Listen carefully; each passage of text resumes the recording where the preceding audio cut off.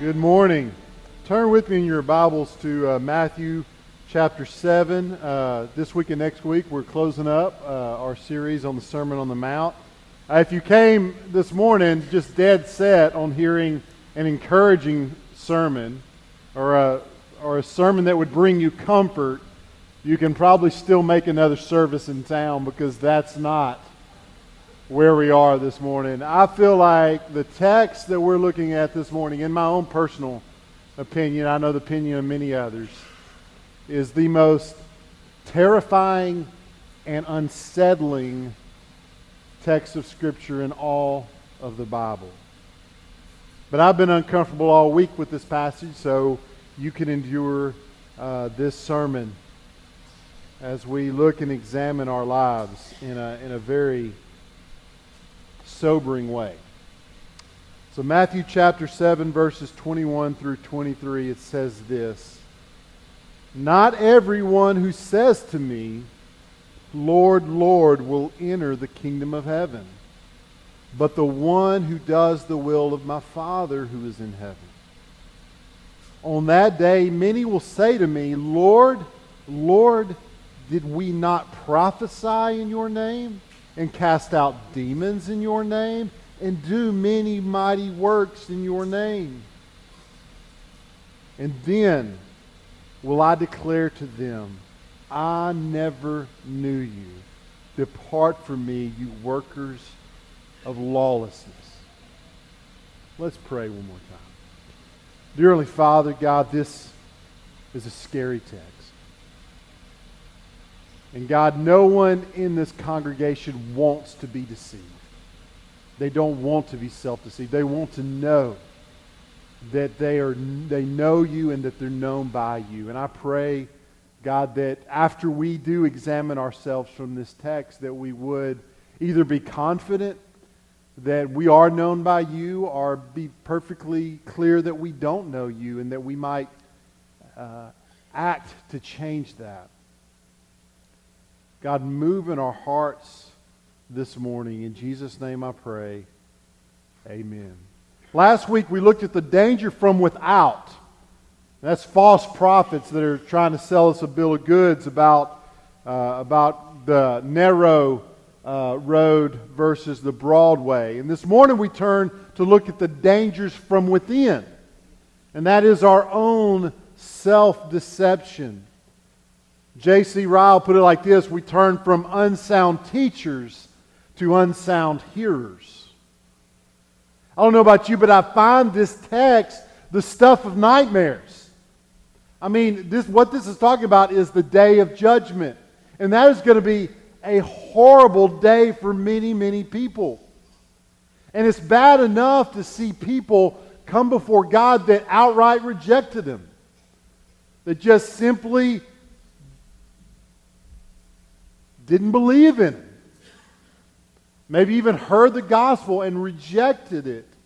It's going to be a horrible day to see those people reap what they have sown. But in some ways it's going to be a bit, you can understand that, right? You can at least say, well, they went into this thing with eyes wide open. They cast their bets that there was no God, and now they receive the benefits from that.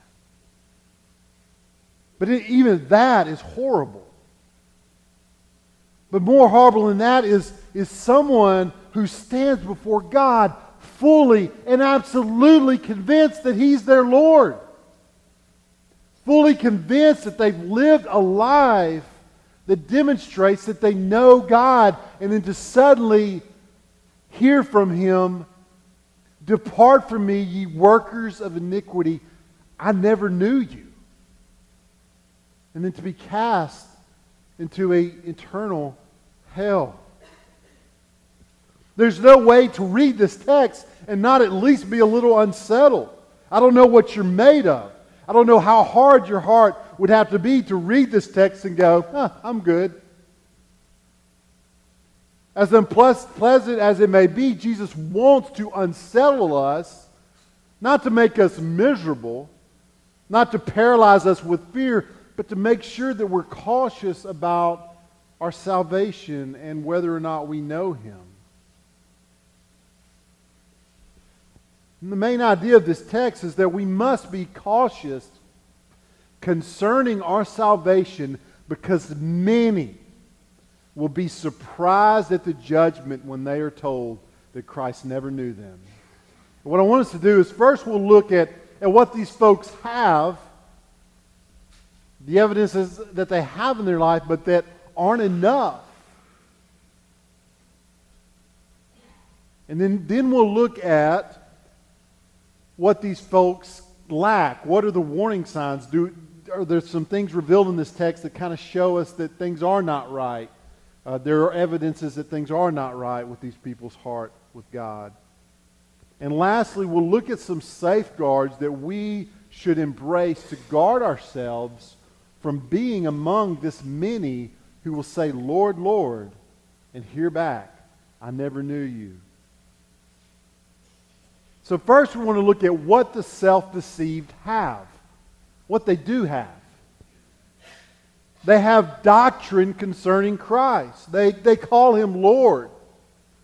Now everyone that enters into His kingdom will call Him Lord, but what this text reveals is not everyone who calls Him Lord will enter into His kingdom. Jesus said that there will be many who acknowledge Him as Lord on the day of judgment that will not enter in.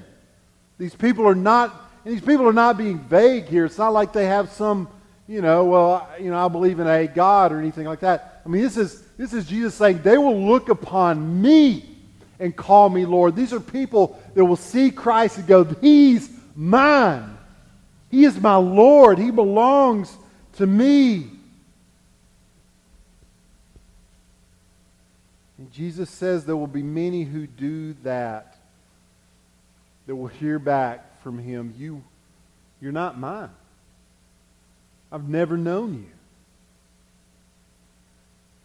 So from Jesus' warning, we must say that it is very possible to give some type of mental assent to the identity of Jesus without knowing Him in a way that saves us from our sins. Not only is it possible, Jesus says in this text that there will be many who experience this exact thing. Even the demons oftentimes would accurately identify Jesus. We see one example of that is Matthew 8:29, when the demons call Jesus the Son of God. Now they've got the identity right, but they're definitely lost. They're demons. They've turned away from God. They serve Satan. Just because they correctly identify Him, oh, He's the Son of God, it doesn't mean that their hearts are saved. It's so important for us here in the South of the United States to remember these things, because it is rare to find someone who hasn't given some type of mental assent to Jesus. There are missionaries around the world that minister in places of darkness where the gospel has not been preached. And that's a hard mission field where people don't know anything about Jesus. But I would entertain that we also serve in a very, very difficult mission field, to be in the place where Christ has been preached, and many have been deceived into thinking that they know Jesus when they don't. We have been entrusted in our day-to-day lives to preach the gospel in the heart of the territory of self-deception. Surrounded daily by those who think they know Jesus. We need to not only remember and pray for the missionary that is preaching to the heathen, we need to pray and engage ourselves to the preaching to the almost Christians that are among us. They have doctrine concerning Christ. He was their Lord.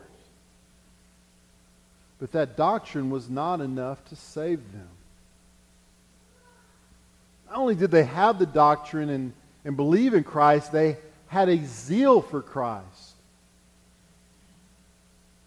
They actually claimed to have spoken for Him. Lord, Lord, did we not prophesy in your name. We're talking about people that not just held doctrine concerning Christ. We are talking about people who spoke in His name, who prophesied and gave out spiritual truth.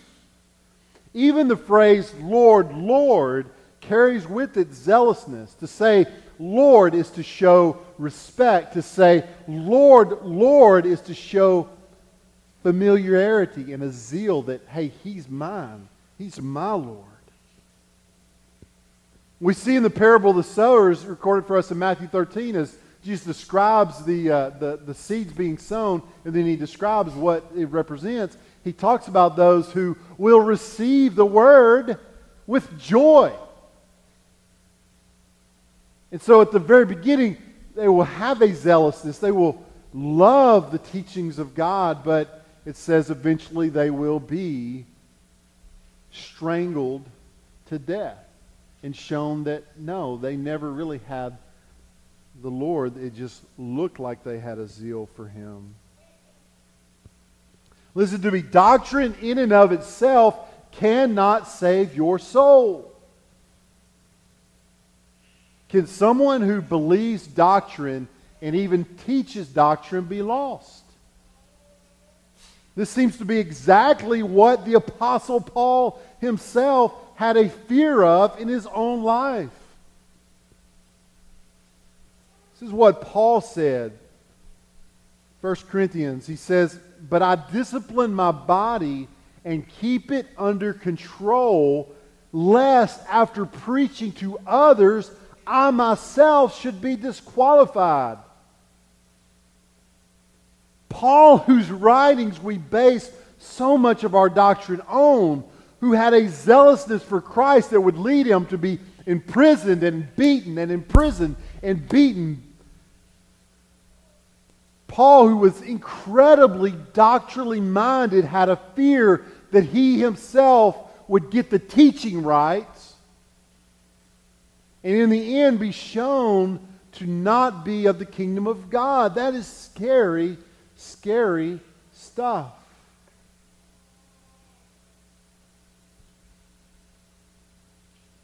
We also see that they have powerful works for Christ. Not only will these unbelievers call Jesus Lord, not only will they be able to point to doctrine and even zeal for doctrine, they will also be able to point to works, and not just works, powerful works. It says in verse 22, "And cast out demons in your name, and do many mighty works in your name." These self-deceived believers can point to works. We did stuff for you, Jesus, and it's not even the simple stuff that we would bring to the table. Hey, I taught Sunday school, or I went on a week-long mission trip to Nicaragua, or I changed diapers in the nursery. It's not even that. Like, we cast out demons. And we did mighty works. And despite their ability to describe works, they did not, that they did, in Jesus' name, they remain lost and going to hell. Jesus once sent out His disciples in Luke 10 to do mighty works. He sent them out, and it was kind of their moment to kind of do some stuff on their own. So he sent them out into the villages, and amazing things happened.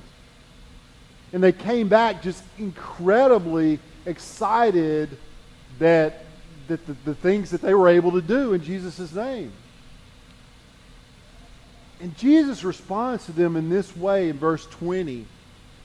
"Nevertheless, do not rejoice in this, that the spirits are subject to you, but rejoice that your names are written in heaven." Powerful works are great, but they are no substitute in knowing that your name is secure with Christ. I don't know about you, but these words, this text is unsettling. And there are many, we're told here, who have a very Christian resume that will be rejected from the kingdom of God. and that they will spend eternity in hell.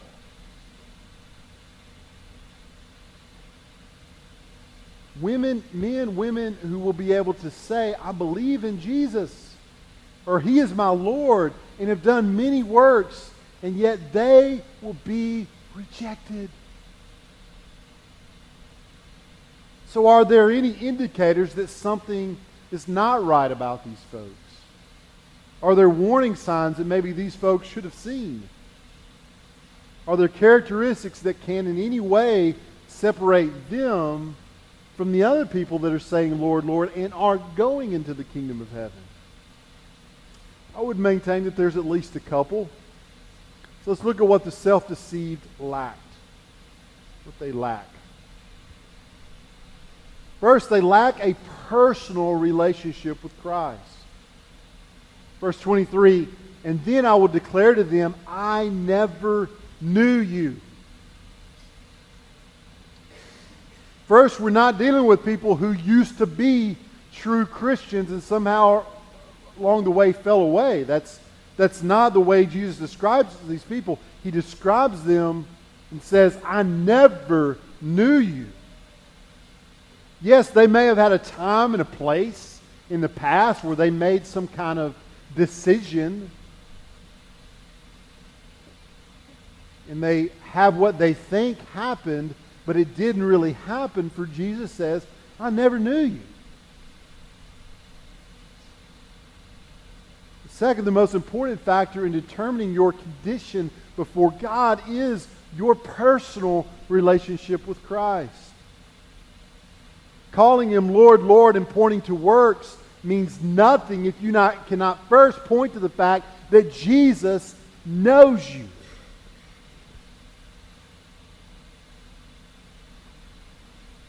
Now, Jesus has knowledge of all people, right? I mean, He is the omniscient God. So there is no one on the earth that has ever been born and lived their life and died in which God did not know everything about them, did not know every step of their life. And so it's not saying here that He doesn't know people exist. No, here is something very different. We know that God is fond of using the term know in a very intimate way.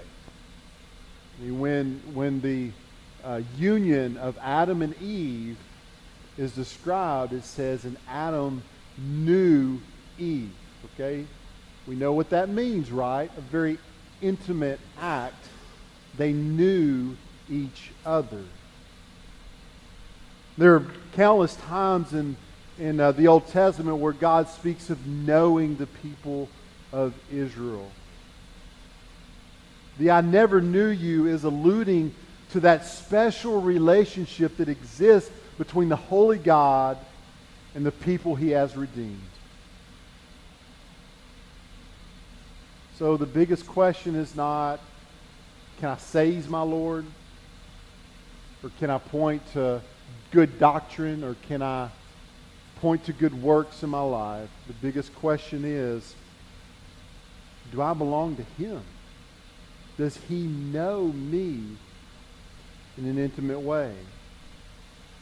I think James Boyce illustrates these verses well with the life of Martin Luther. Luther left his secular occupation and went into a very respected monastery where he earned a doctorate of theology and was ordained to the priesthood, and he was an excellent teacher.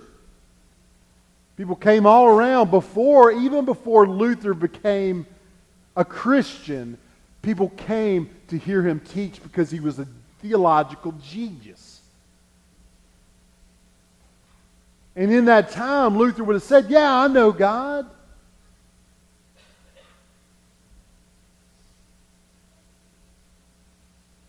And yet Luther, looking back on his life during that time, would later say, that whole time I didn't know God until my eyes were opened later by the gospel. This is what Boyce says. I think this is what's helpful. At this point in his life, Luther did not know the Lord personally. Jesus was God, but not his God. Jesus was Lord, but not his Lord. Jesus was Savior, but not his Savior. Before the peace that he craved became his, and before he could be used of God as the great Protestant reformer, he had to confront Jesus Christ himself. Now, to determine whether or not one personally knows Jesus is really a very individual thing. I wish I could give you a few diagnostic questions and ask them of yourself and leave here absolutely 100% confident that you personally know Jesus. But it's not that easy, at least according from this text. It takes a lot of examining of one's heart and going back at times to review and to look at one's life, and we'll talk about that in a moment. What we do know is that we must make sure that we have a personal relationship with Jesus. I have to know that we know him personally and that he knows us personally. Another thing that we can see is that they lacked the fruit of obedience. They lacked the fruit of obedience. There's an indication here that not only did Jesus not personally know them, they also had some outward indicators that all was not well in their heart. He calls them, you workers of lawlessness. That's what he calls them. You workers of lawlessness. Without wading too far into the Greek, that is a present participle, meaning this is a reference to continuing action. These people that are rejected from the kingdom not only had an inward problem of not knowing Jesus, they had an outward problem of being in rebellion to him. A pattern of rebellion. Proverbs 30:12 says this, there are those who are clean in their own eyes, but they're not washed of their filth. Yes, they called Jesus Lord, Lord. Yes, they could point to good works, but also there was continuing rebellion in their lives. While 1 John 1:18 proclaims that we all have sin, it says this, it says, if we say we have no sin, we deceive ourselves and the truth is not in us. So John tells us, look, we all have sin. But then he also tells us in chapter 3, verse 9, that in the true Christian we will have a spirit of conflict with sin. No one born of God makes a practice of sinning, he writes. For God's seed abides in him, and he cannot keep on sinning because he has been born of God. These men and women had bad fruit. The verses we looked at last week in verse 18, a healthy tree cannot bear fruit or bear bad fruit, nor can a diseased tree bear good fruit. They had bad fruit of lawlessness, of continuing lawlessness. It wasn't just the fact of, hey, they did some sins. It's the fact that they did sins and just didn't really care about repenting. I wonder, and we don't hear this directly, but I wonder if, they said, hey, we got a bunch of good works too, right? Yeah, we got some bad stuff. We enjoy some sin on the side, but man, look at how we cast out demons, and look at the powerful works we do for Jesus as well. And they have this mentality maybe of the scales that, hey, I think we do a little more good than bad. So when we get to heaven and we get to the judgment, we'll be okay. And we see that is not the case. They ignored the evidence of lawlessness in their life, that something was not right in their heart, and they pay the price at the judgment. So now let's look at how to avoid being self-deceived. I think that's maybe the question in all of our hearts as we read this text, right? How can I make sure that that's not me? How can I make sure that I'm not going to hear those words and be shocked by them of, I never knew you? Well, first, I think we all need to embrace self-examination. Okay? That's common sense, right? The the enemy of self-deception is self-examination. Many times people treat questioning your salvation as some type of sinful behaviors, if it's unbelief. And sure, if we're doubting the effectiveness of Christ's work to cover our sins, that's not good. We should never doubt the sufficiency of Christ's work for us. If we're doubting that God's faithful, if we're doubting that, hey, He said He's going to save me, but I'm not sure He is, well, that's not good.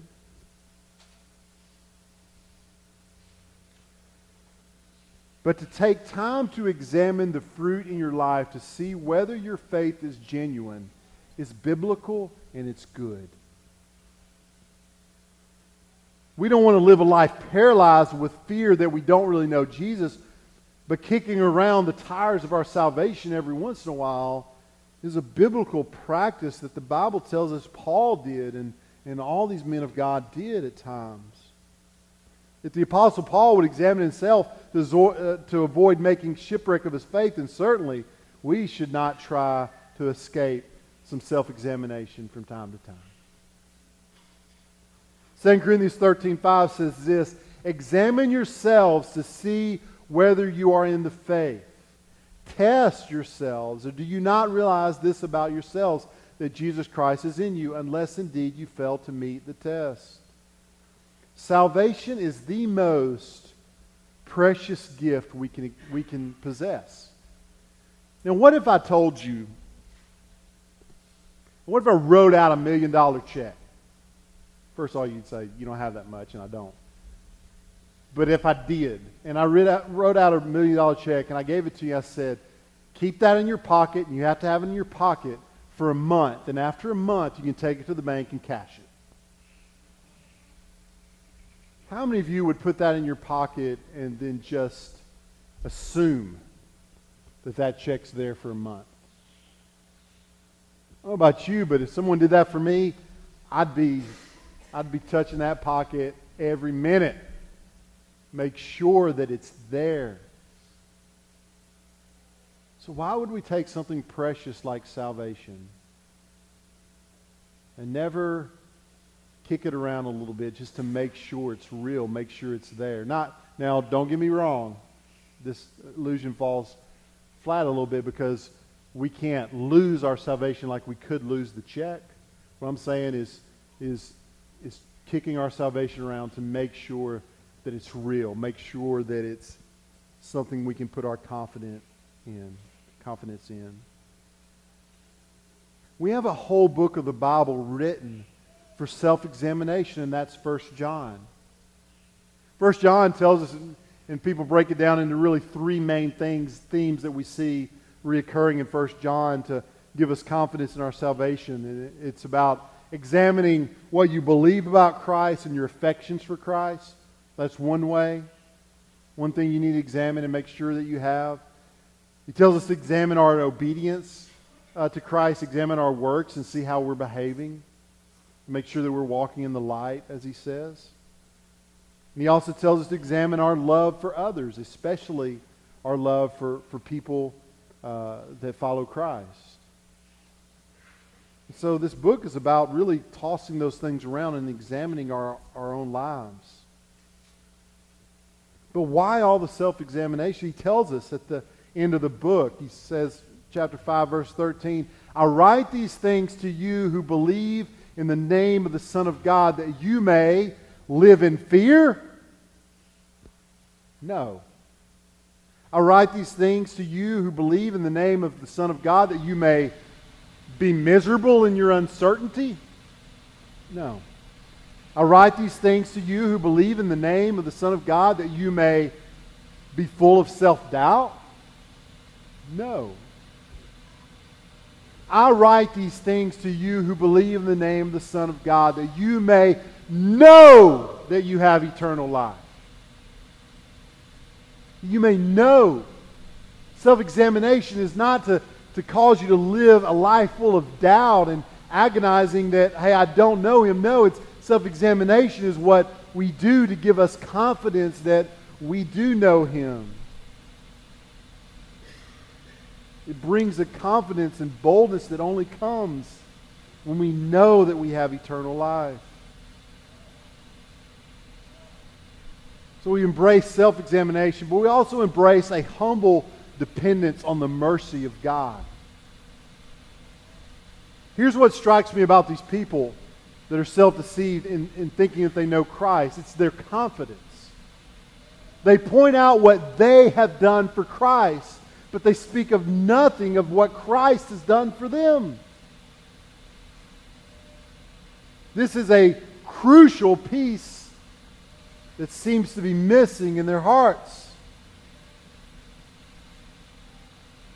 It seems like those captivated by the mercy of God are those who seem to have the least to worry about in the judgment to come. I can't help but think about Jesus' parable of the Pharisee and the tax collector recorded for us in Luke 18. Starting in verse 10, it says, 2 men went up to the temple to pray, one a Pharisee and the other a tax collector. The Pharisee, standing by himself, prayed thus, God, I thank you that I'm not like other men, extortioners, unjust, adulterers, or even like this tax collector. I fast twice a week. I give tithes of all that I get. To me, it sounds a lot like these people. It says, look what I've done. I've cast out demons. I've done this. I've done powerful works.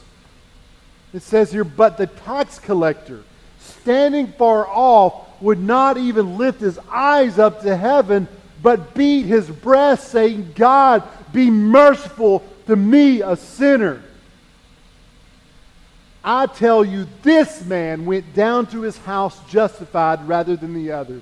For everyone who exalts himself will be humbled, but the one who humbles himself will be exalted. One confidently brings his list of works that he has done, or some things that he hasn't done. And he brings them and says, look at me, God. That man's going to be incredibly surprised at the judgment when he hears, I never knew you. But the other man, who is just relying on the mercy of God. God, I got no works to bring you. They're filthy rags. I just come before you asking you to have mercy on me. You know what? That man, he may be surprised at the judgment, and other people may be surprised at the judgment in his life. But he won't be surprised by God's wrath. He won't be surprised to hear, depart from me. He will be surprised to hear, you're righteous. Come into my kingdom.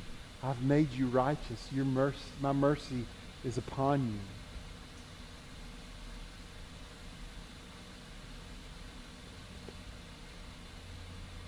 One says, I. The other says, you, Jesus. It's the cross. It's what you've done. Those who would be shocked by God's mercy now will not find themselves shocked by God's wrath later.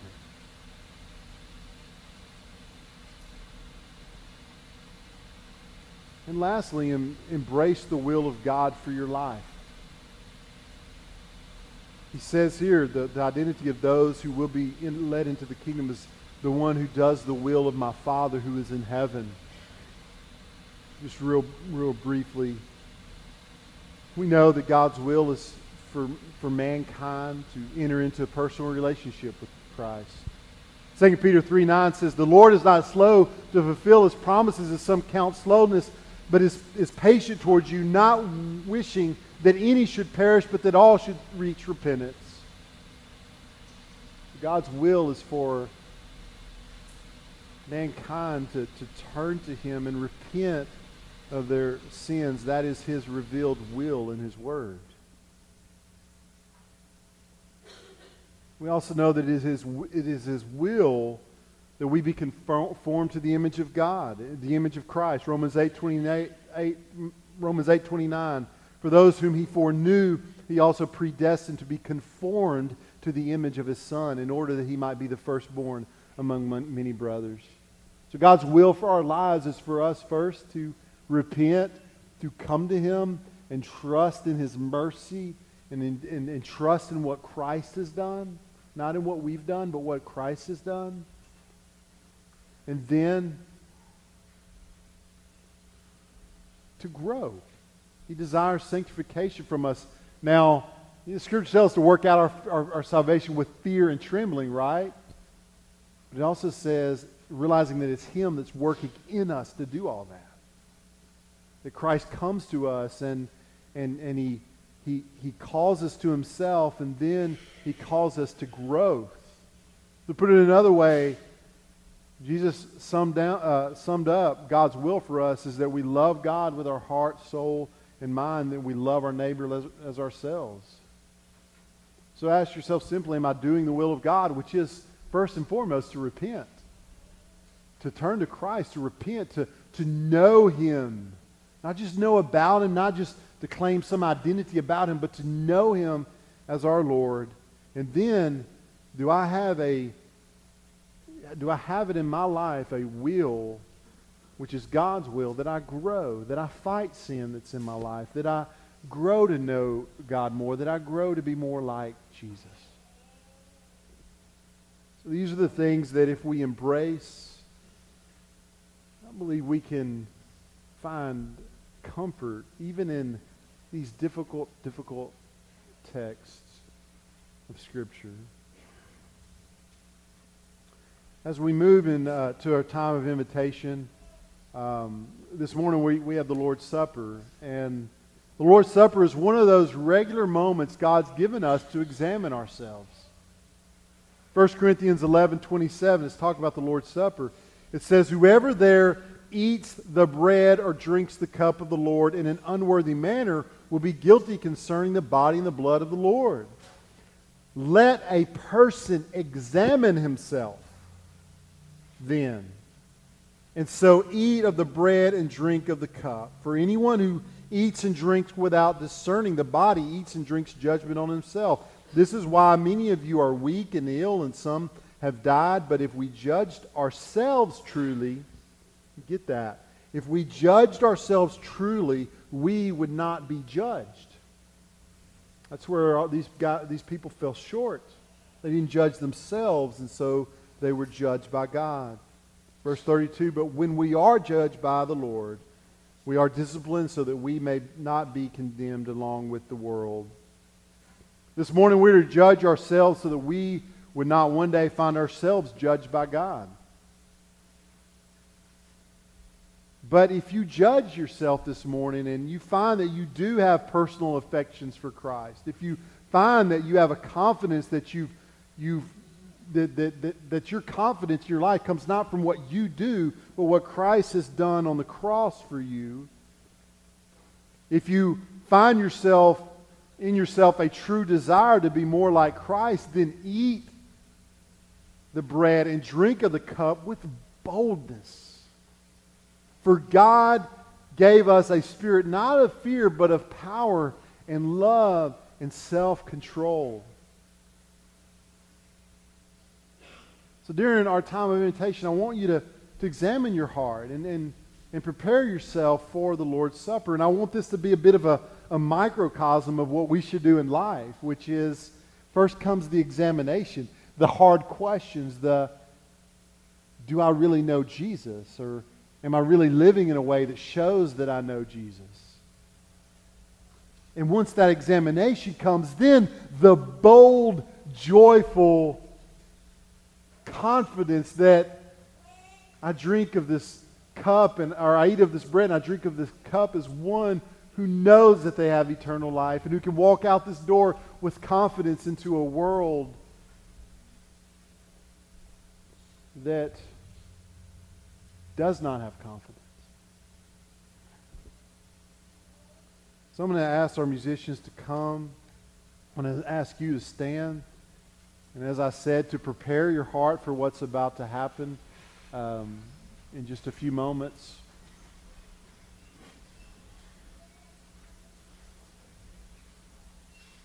Let's pray. Dearly Father God, as we move into a time of examination, of just looking at our hearts and just making sure that we are known by you. God, give us clarity.